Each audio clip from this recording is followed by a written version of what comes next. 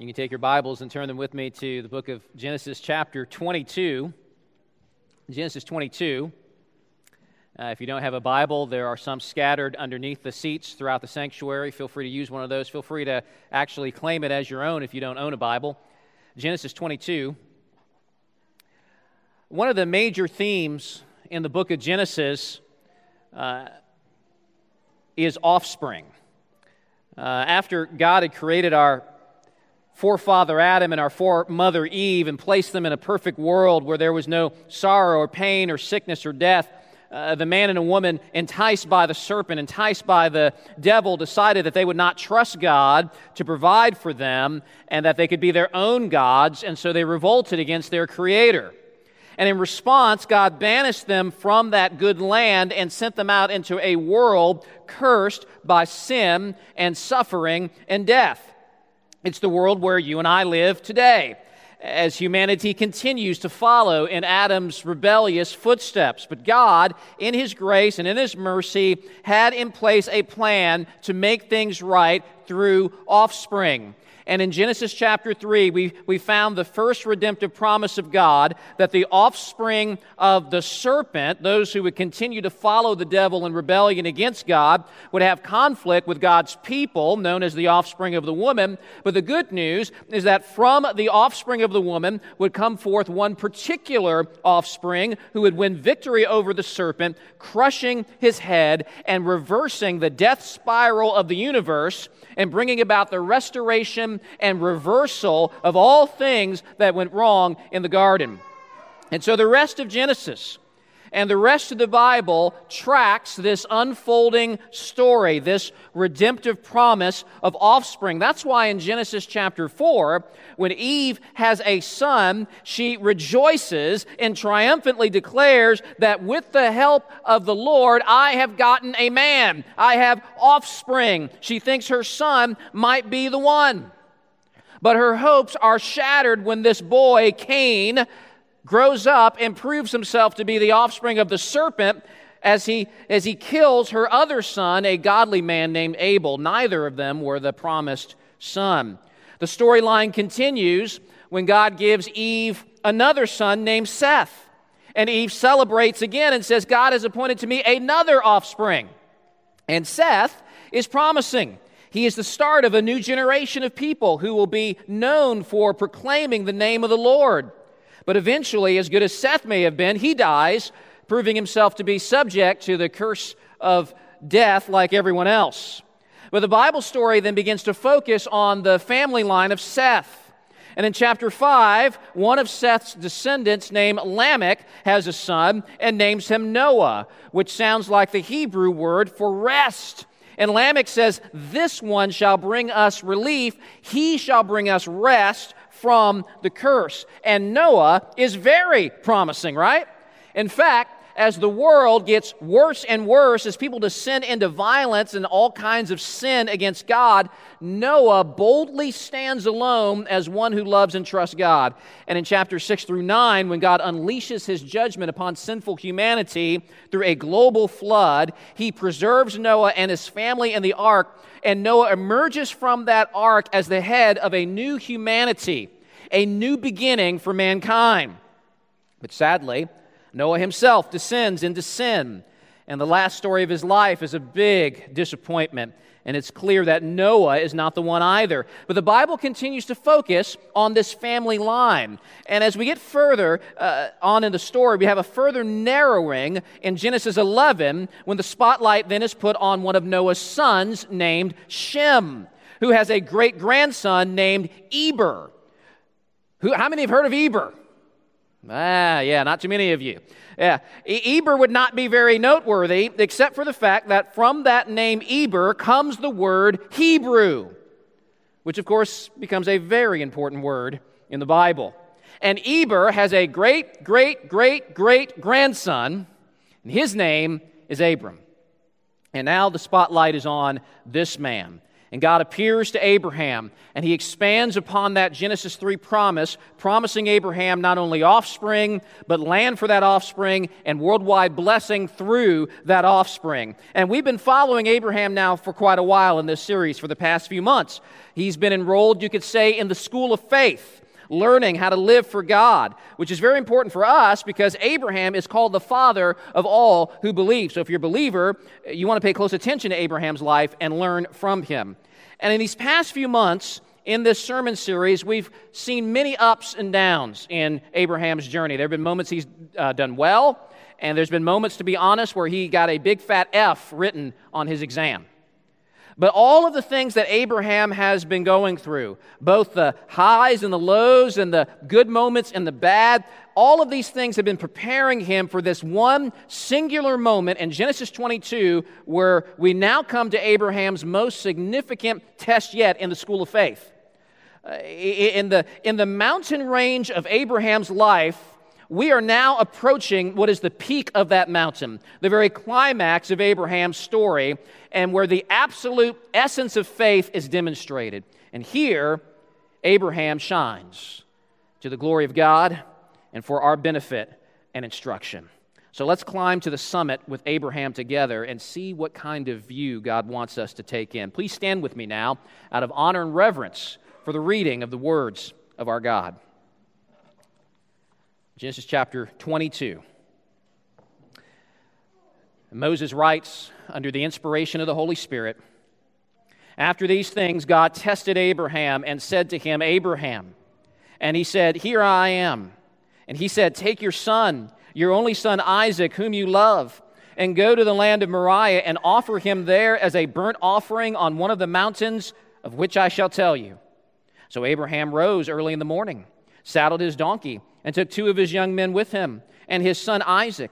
And he cut the wood for the burnt offering, and arose and went to the place of which God had told him. On the 3rd day, Abraham lifted up his eyes and saw the place from afar. Then Abraham said to his young men, 'Stay here with the donkey. I and the boy will go over there and worship, and come again to you.' And Abraham took the wood of the burnt offering and laid it on Isaac his son.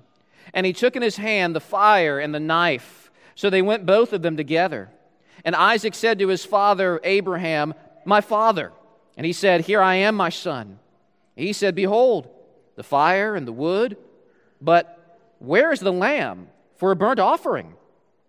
Abraham said, 'God will provide for himself the lamb for a burnt offering, my son.' So they went both of them together. When they came to the place which God had told him, Abraham built the altar there and laid the wood in order and bound Isaac his son and laid him on the altar on top of the wood. Then Abraham reached out his hand and took the knife to slaughter his son. But the angel of the Lord called to him from heaven and said, 'Abraham, Abraham!' And he said, 'Here I am.' He said, 'Do not lay your hand on the boy or do anything to him, for now I know that you fear. You have not withheld your son, your only son, from me.' And Abraham lifted up his eyes and looked, and behold, behind him was a ram caught in a thicket by his horns. And Abraham went and took the ram and offered it up as a burnt offering instead of his son. So Abraham called the name of that place, 'The Lord will provide.' As it is said to this day, 'On the mount of the Lord it shall be provided.' And the angel of the Lord called to Abraham a second time from heaven and said, 'By myself I have sworn, declares the Lord, because you have done this and have not withheld your son, your only son, I will surely bless you. And I will surely multiply your offspring as the stars of heaven and as the sand that is on the seashore. And your offspring shall possess the gate of his enemies. And in your offspring the nations of the earth be blessed, because you have obeyed my voice.' So Abraham returned to his young men, and they arose and went together to Beersheba, and Abraham lived in Beersheba. Now after these things, it was told to Abraham, 'Behold, Milcah also has borne children to your brother Nahor. Uz his firstborn, Buz his brother, Kemuel the father of Aram, Chesed, Hazo, Pildash, Jiplah, and Bethuel. Bethuel fathered Rebekah. These 8 Milcah bore to Nahor, Abraham's brother. Moreover, his concubine, whose name was Remuah, bore Tebah, Gaham, Tahash, and Makkah."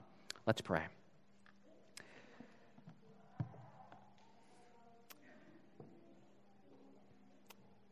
Flowers wither, the grass withers, the flower fades, and the word of the Lord endures forever. Father, we acknowledge that this is your holy and inspired word, and so I pray that you would help us to give appropriate attention to this word. I pray that you would help us to heed this word. I pray that your word would encourage and convict, would counsel and bring encouragement. And I also pray for those who might be in our midst this morning who have not received Christ as Lord and Savior, that this might be the day of their salvation. In Jesus' name, amen. You may be seated. So there are three observations I want to make from this text in regards to what God wants to say to us in this story. And the first thing that we learn is that God will test his people, that God will test his people. Verse 1 says, "After these things, God tested Abraham and said to him, 'Abraham,' and he said, 'Here I am.'" Now, the nature of this test is nothing less than shocking. He commands Abraham to make a sacrificial offering. Now, the idea of an offering to God in and of itself, that's not a shock. We've seen offerings before from God's people in Genesis. We go all the way back really to Genesis 4. You have Cain and Abel bringing offerings to the Lord, and we learn from Abel's offering that part of what you're doing in an offering is bringing your absolute best, your very best, to God as a means of worship and thanksgiving and praise. So we've seen that kind of thing before. But Genesis 22 is shocking because of what Abraham is told to sacrifice. Verse 2. He says, "Take your son, your only son Isaac, whom you love, and go to the land of Moriah, and offer him there as a burnt offering on one of the mountains of which I shall tell you." Now that is shocking. And notice how with each phrase it seems that God is just driving the knife deeper and deeper into Abraham's heart. God refers to Isaac 3 times in increasingly powerful and agonizing ways. He says, "Take your son." But not just your son, he says, "Take your only son." Now, some of you are raising an eyebrow. Only son? What about Abraham's son Ishmael? Well, Ishmael was not the special son that God promised to Abraham and Sarah. He was the result of an illegitimate union between Abraham and Hagar. We saw that back in Genesis 16. And that illegitimate union between Abraham and Hagar was a result of a foolish plan that Sarah concocted when she got impatient in waiting for God to provide a son for her. And she thought maybe that this other son that could come from that union, that one could count as the special son of promise. But God here, in calling Isaac Abraham's only son, is telling us that he does not regard Ishmael as the son of promise. Isaac is the special one. Isaac is the fulfillment of the promise. But not only does God say, "Take your son," and not only does he say, "Take your only son Isaac," but then he says, "Take this son whom you love." The intense love and affection that Abraham had for Isaac is highlighted in God's command. Parents, you can imagine how Abraham must have felt about Isaac. And when you think about how you regard your own children, and the love and the devotion and the affection that you have for your own children, and how you would do anything for them, and how you have hopes and you have dreams for your children. Abraham would have had all kinds of hopes and dreams for his son. And now Abraham is told to slit his throat on the altar, dismember the body, and consume every part of him in the fire. That's how animal sacrifices were done, and that's what God was telling Abraham to do to Isaac. So you can imagine the shockwave of horror that would have engulfed him in that moment upon receiving this command from God. This was the son Abraham had waited for years to have. This son was to be the son through whom God would give Abraham offspring as numerous as the stars in the sky. And through this son, the entire world would be blessed. All of the promises that God has been making to Abraham were bound up in this boy. And now, I've got to kill him? Really? And what might that say about the character of this God that he has been serving for so long? You know, the pagan peoples around Abraham had gods that demanded appeasement through child sacrifice. But God doing this appears to run against the grain of everything else that we and Abraham know about God, how confusing all of this must have been, and how crushed this old father's heart must have been. But there is one thing that we know that Abraham doesn't know. This is a test. This is a test. And at the heart of the test is whether or not Abraham loves and trusts God no matter what, and whether Abraham treasured God over his son. And we discover here that God is a God who commands and demands that our loyalty and our affection for Him be greater than our loyalty and our affection for any other thing. And if you are thinking, man, I am glad that God does not make those kinds of demands upon me, you need to think again. Now, in one sense, of course, Abraham's test is unique. God will never ask anyone again to offer up their son or daughter as a burnt offering. And all the boys and girls in this room said, amen. It's a very good thing. But in another sense, what God demands of you is no less than what He demanded of Abraham. There was a time once where Jesus was being followed by a large number of people, and He turned to them and He says to this crowd, if anyone comes to me and does not hate his own father and mother and wife and children and brothers and sisters, yes, even his own life, he cannot be my disciple. Whoever does not bear his own cross and come after me cannot be my disciple. Now, I wonder how many people in that crowd stuck around after Jesus said something like that. Now, Jesus' point in all that is not don't love your family. When He says, hate your own father and mother, He means love them less than me. See me as greater than them. Cherish me more than them. Be more loyal to me than to them. Jesus is demanding that He be at the very center of your world and at the center of your affections. And in that sense, He is demanding of you exactly what God demanded of Abraham.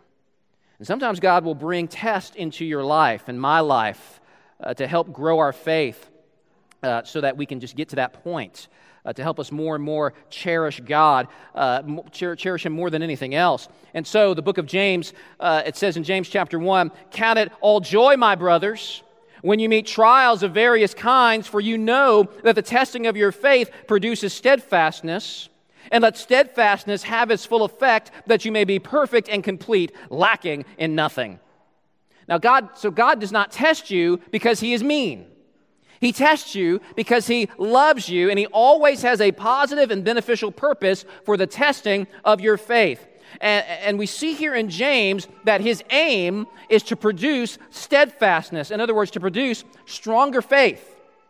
And the thing that God uses to build up your faith and to grow you spiritually is trials of various kinds. Now, the Greek word translated trials is the word parosmos. And that refers to things that come into your life that break the pattern of tranquility or happiness. And one of the things that breaks that pattern of tranquility in our lives is when we lose or someone threatens to take away the things that we love and cherish the most. When our plans, when our hopes, when our dreams are threatened. And very often, things that we love and desire greatly are good things, like Abraham's love for his son, or your desire to not be sick, or your desire to have a good marriage, or to have a job that pays the bills. All of those are good things. Nothing wrong with any of those things. But when the trial comes, and those things are threatened, it breaks that pattern of tranquility. It threatens our happiness. And the question in that moment is, how do we respond?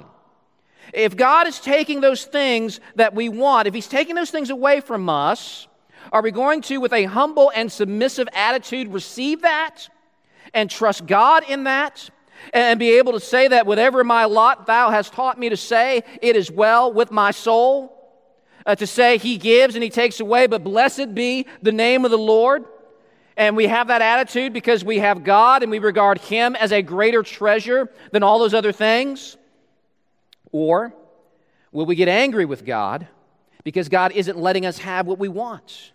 And we rebel against God because we love these other things more than we love God. That could have been an option for Abraham. Abraham could have said, you know what, God? I have followed you and I have served you all of these years. I have made sacrifices for you, but this is one sacrifice that I am not willing to make. I'm not willing to let you have this. You will not take away my dream. Abraham could have responded that way. Many people respond that way today. They follow God as long as life is going the way that they want. But when God no longer delivers what they think that they should have, they turn around and they abandon God. And I've seen that time and time again. And they demonstrate that they were never really following God in the first place. They were following after His gifts. They loved God's gifts more than they loved the gift giver, more than they loved God. And so those things that they most desperately wanted are proven to be idols in their lives, are proven to be things that are more important to them than God. Charles Spurgeon writes that God tested Abraham's love. Spurgeon goes on to say, it may be that Isaac, though a gift from God, began to usurp God's place, and Isaac may become an idol. The dearest thing we have, the most precious, the most beloved, may still become an abomination by being made into an idol to keep us away from God. Whatever your idols may be, they will bring you a world of trouble, for you must love nothing in comparison with God. He must be first, and everything else far away in the background. No rivals will He endure. Spurgeon's exactly right. And God will use tests to expose and to wean you off of your idols, or to prevent certain things from ever becoming idols. And so what seems to be unkind and unloving of God is actually God protecting us. Because the psalmist says that the sorrows of those who run after another God shall multiply. That's true whether that God is an idol of metal or stone, or whether it's the idol of career or family or health. Sooner or later, the path of all idolatry ends in sorrow, because ultimately, no idol can give you what you really need. No idol can give you that lasting peace and satisfaction. Only in God can such things be found. And so God will test the faith of His people, even stretching our faith in the areas that we are most sensitive to. And with Abraham, his most sensitive point had to do with his precious son. Second observation. God's people can trust God in the test. God's people can trust God in the test. So God here is asking Abraham in a way to act against common sense, to act against his natural affections, to act against his lifelong hope. And we can imagine how confused Abraham must have been when he first received this command from the Lord. It didn't make sense, and obedience would be painful. But amazingly, look at Abraham's response in verse 3. So Abraham rose early in the morning, saddled his donkey, and took 2 of his young men with him and his son Isaac. And he cut the wood for the burnt offering and arose and went to the place of which God told him. Now, some suggest that Abraham rose early because he did not sleep a wink that night. And I can imagine that to be the case. His mind reeling over this command, his heart breaking over his son, this one whom not only Abraham's life was bound up in, but all the promises of God were bound up in. I can only imagine Abraham as the hours ticked by, just staring at the ceiling, the weight of God's command crushing his heart. But nevertheless, at the crack of dawn, Abraham immediately obeys. No hesitation, no resistance. But there is perhaps a hint of his stunned and sorrowful mental state. One commentator notes the order of Abraham's actions, first saddling the donkey and then cutting the wood. That's illogical, right? You would do the opposite way, actually. And that may point to Abraham's disoriented frame of mind.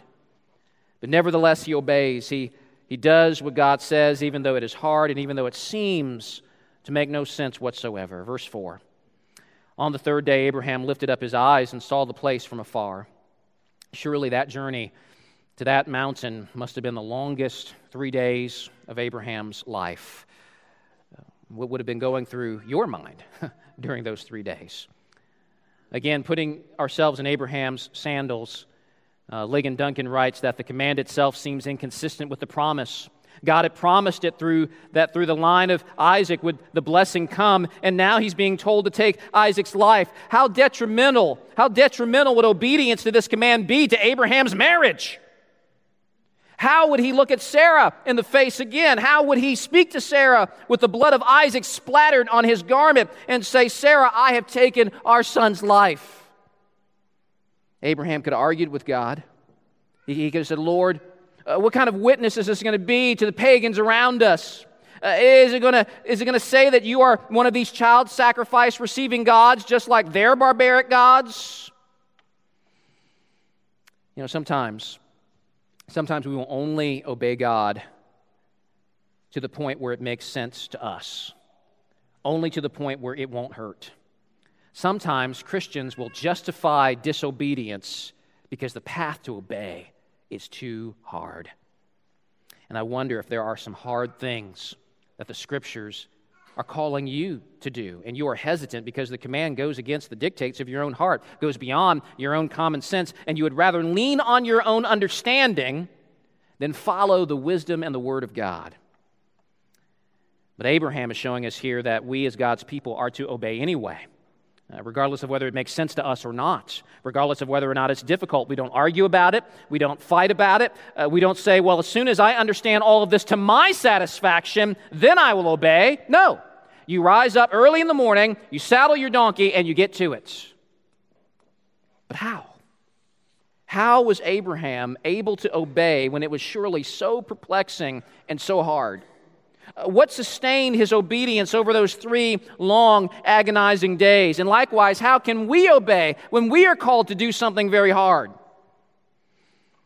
I can tell you what doesn't sustain obedience.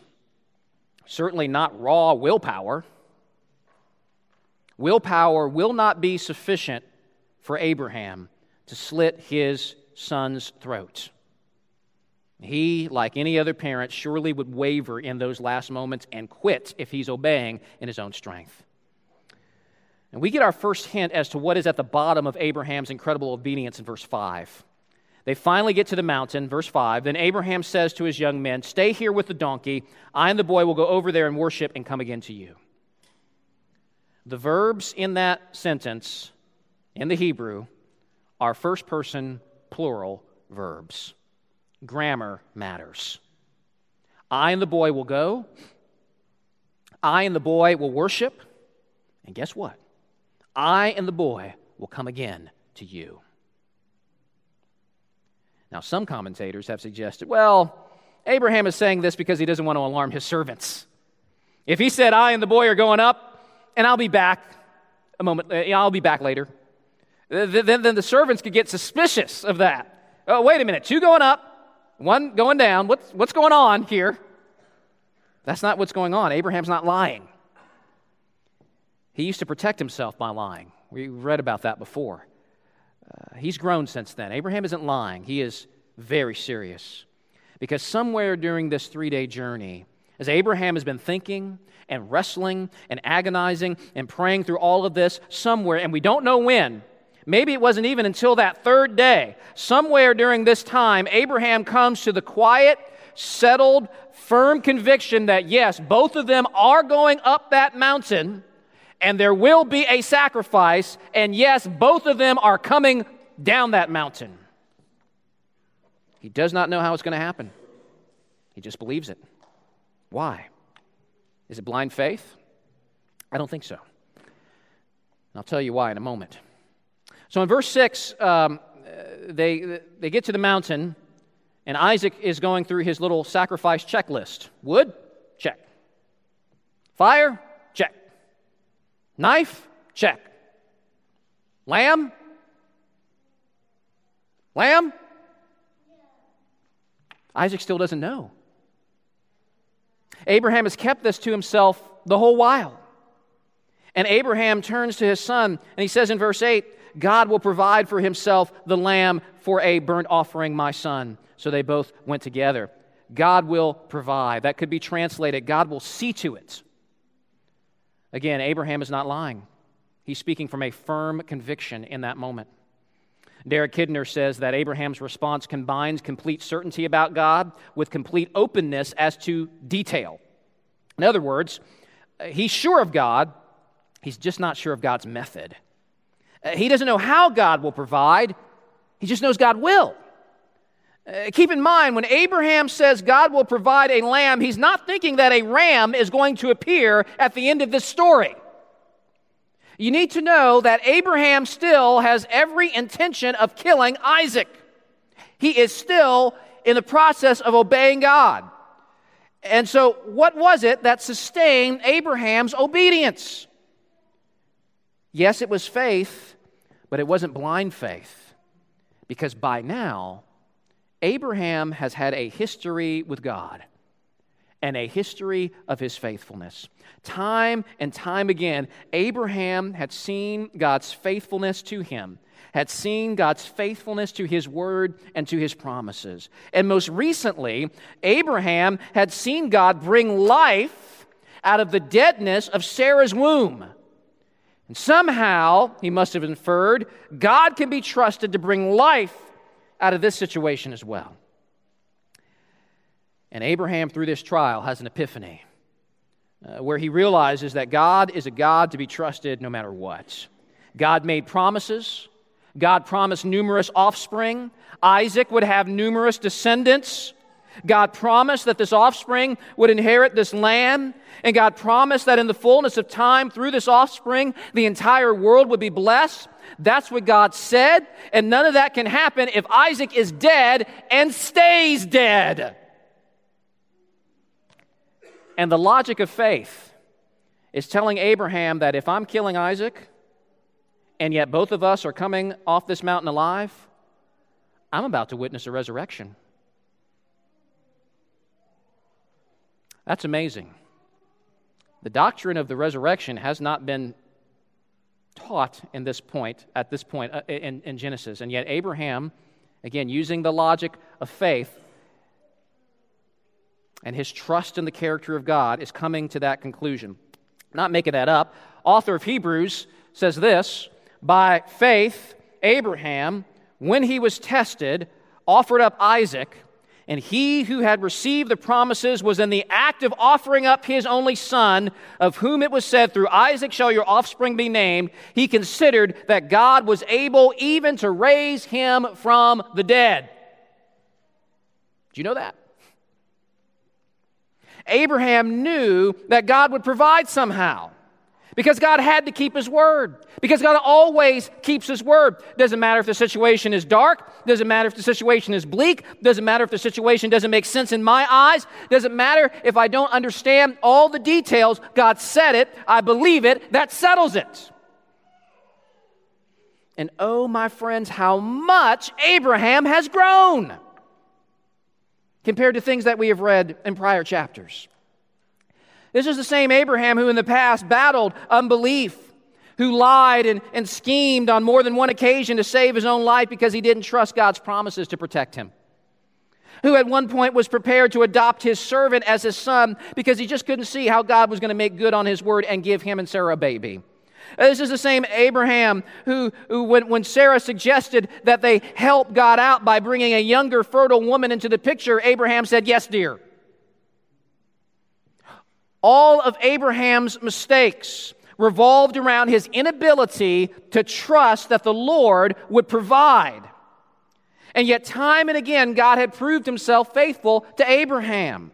And now, by the time they reach Mount Moriah, Abraham has finally let go of his fears, of his trust in his own strength and wisdom and understanding. And now he says with confidence, the Lord will provide. And so Abraham and his son trudge up the mountain. And it may well be that with each step up that mountain, the question that Abraham had asked in Genesis 18:25 becomes the anchor for his soul in this moment of moments. That question that he asked, shall not the judge of all the earth do what is right? Yes, even here, in this moment, even when God doesn't seem to make any sense, God is good. God is righteous. God knows what is best. And God always, always keeps his word, period. And it is that faith, brothers and sisters, that confidence in God's word, and that confidence in God's promises that fuels Abraham's obedience. And it is faith and confidence in God's word that will fuel your obedience.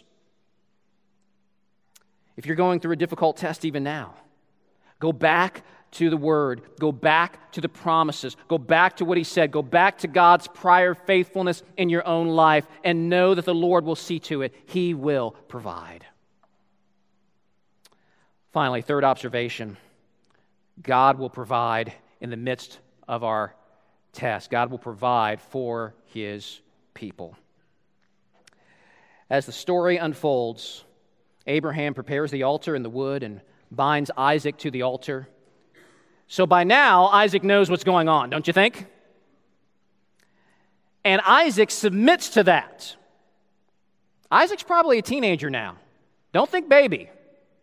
Think strapping 16-year-old who is big and long and lanky and eats a lot, like my 16-year-old. Isaac could have easily overpowered old Father Abraham, pushed him down the mountain and ran away. Could have done that. But he submits to this. He submits to this, guys. Because evidently Abraham has taught him well of God's promises and that God always keeps his word no matter what. And so now this also becomes an act of faith for young Isaac. And so we read in verse 10 that Abraham reached out his hand and took the knife to slaughter his son. But the angel of the Lord called to him from heaven and said, Abraham, Abraham. And he said, Here I am. And he said, Do not lay your hand on the boy or do anything for him, for now I know that you fear God, seeing you have not withheld your son, your only son, from me.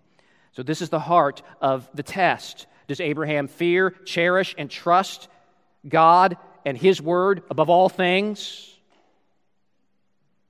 And when God says, Now I know that you fear God, we should not take that as God did not know that Abraham feared God and he was on the edge of his seat like the rest of us.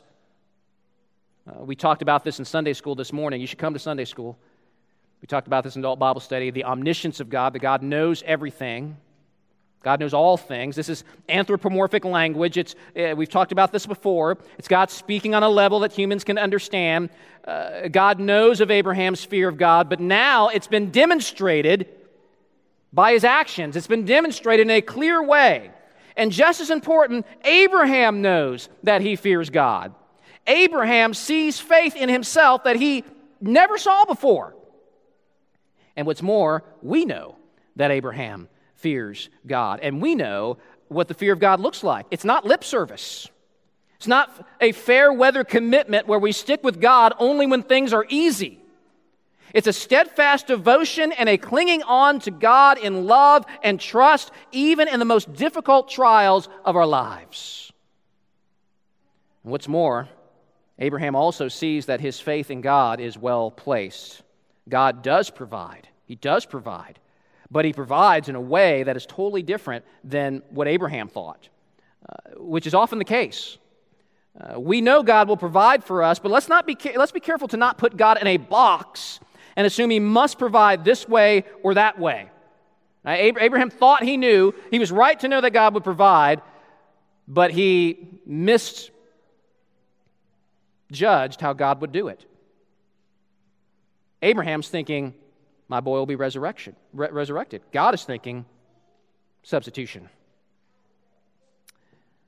Very often, God will surprise us and provide for us in very unexpected ways. And of course, his way of provision is always best. And you can be sure that when Abraham saw that ram caught in that thicket, he wholeheartedly agreed that God's ways are best. And so, verse 13 says that Abraham offered up that ram in the place of his son. Can you imagine the amazing worship service that they had in that moment? I didn't have to do this to my boy. My boy is here. My boy is alive. Praise God. He's faithful. And Abraham names that place, the Lord will provide, or Jehovah Jireh. Kent Hughes writes that we see that the God who tests is also the God who provides. The tester is the provider. Both truths are actual fact, but they must be appropriated by faith. When God tests you, He will provide for you. As we go through the test of growing a greater faith, as God tests us and stretches us, we believe and He provides. So when we are called to give up our Isaacs, so to speak, those things that are most precious to us, we need to understand when we do it that God is Jehovah Jireh, that God provides. And the God who provides now reaffirms the promises that appeared to be in jeopardy when Abraham held that knife over Isaac. In verse 17, we again are reminded of the promise of numerous offspring. And by the way, just as an aside, that little genealogy there at the end of the chapter that most people probably skip over, stuff like that, there's a very important little verse in there in verse 23 where it mentions a little lady named Rebekah. And we'll meet Rebekah in a couple of chapters. She will become the wife of Isaac, and through that union, the promises will go forward. There will be additional offspring. And in verse 18, we see a reaffirmation of the global blessing to come through the offspring, but there's something new mentioned. It's at the end of verse 17. We learn something more. God says that your offspring shall possess the gates of his enemies. That has to do with victory over the enemies. It has to do with conquest. Abraham's descendants will be victorious over their enemies. How encouraging that would have been to the original audience of Genesis. As they're on the verge of entering into the promised land to fight the Canaanites, how encouraging that would be that they could know that the God who provided for Abraham would provide victory for them, even when it appears with their eyes that the odds are against them. They will possess the gates of their enemies. But notice how the ESV translates verse 17. God says that your offspring shall possess the gates not of their enemies, but of his enemies. Singular there. Reminds me of Galatians chapter 3 and Paul's conversation about offspring. And he talks about offspring plural, numerous, but then he narrows it down to the singular, to one singular offspring. Your offspring shall possess the gates of his enemies, which suggests, just like Genesis 3:15 does, that from the numerous offspring of the woman there will arise one special, one singular offspring who will be a conqueror and shall be victorious over all of his enemies, including the greatest enemy, that old serpent, whom God promised long ago would have his head crushed by the offspring of the woman. And indeed, Genesis 22 actually gives us a glimpse of how Jesus Christ, the son of Abraham, the descendant of Isaac, will defeat the serpent. He will win the victory by being the lamb that will die in the place of his wayward people. Isaac, marching up that mountain, was as good as dead. Just like everyone who sins against God. As the Bible says, the wages of sin is death. A sinful man faces eternal execution in hell for his crimes against God.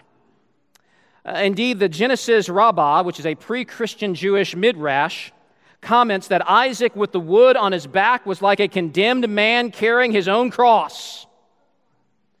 Indeed, the image was truly prophetic of Jesus, who John's gospel describes as bearing his own cross to the place of death, to the place of a skull. And yes, in case you're wondering, yes, Mount Moriah was where the temple was built, where those lambs were slain, and was just a short walk from where Jesus himself would be slaughtered.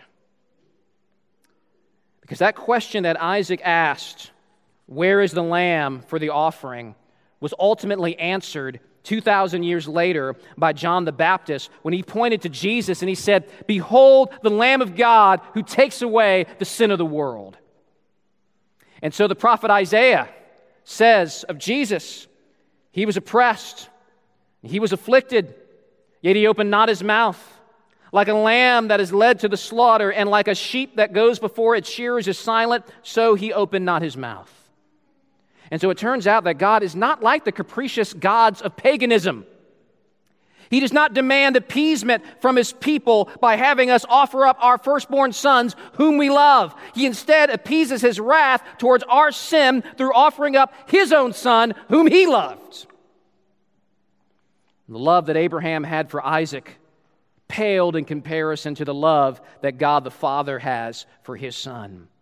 And while the hand of Abraham was stayed and prevented from killing Isaac, the Father did not stay his hand in slaughtering his own son. He went all the way. As it says in Isaiah 53, we esteemed him stricken, smitten by God, and afflicted.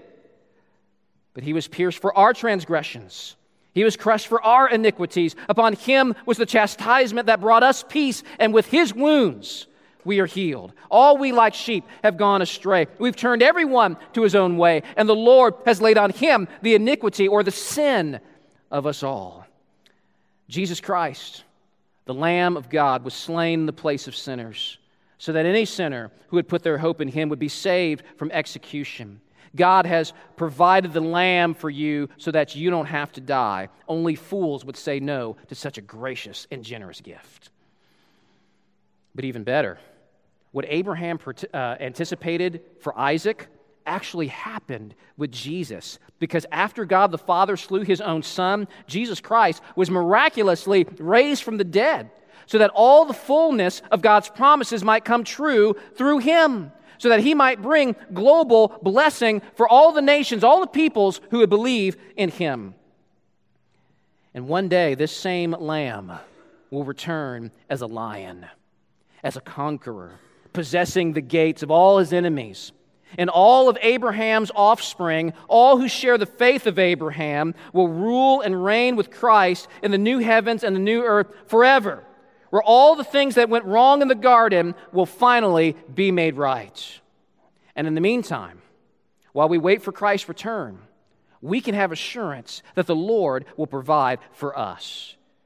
God's offering up of Jesus, of his very best gift, is not only a demonstration of his love for us, but also proof that everything that we need, every other thing that we need, will be provided for us.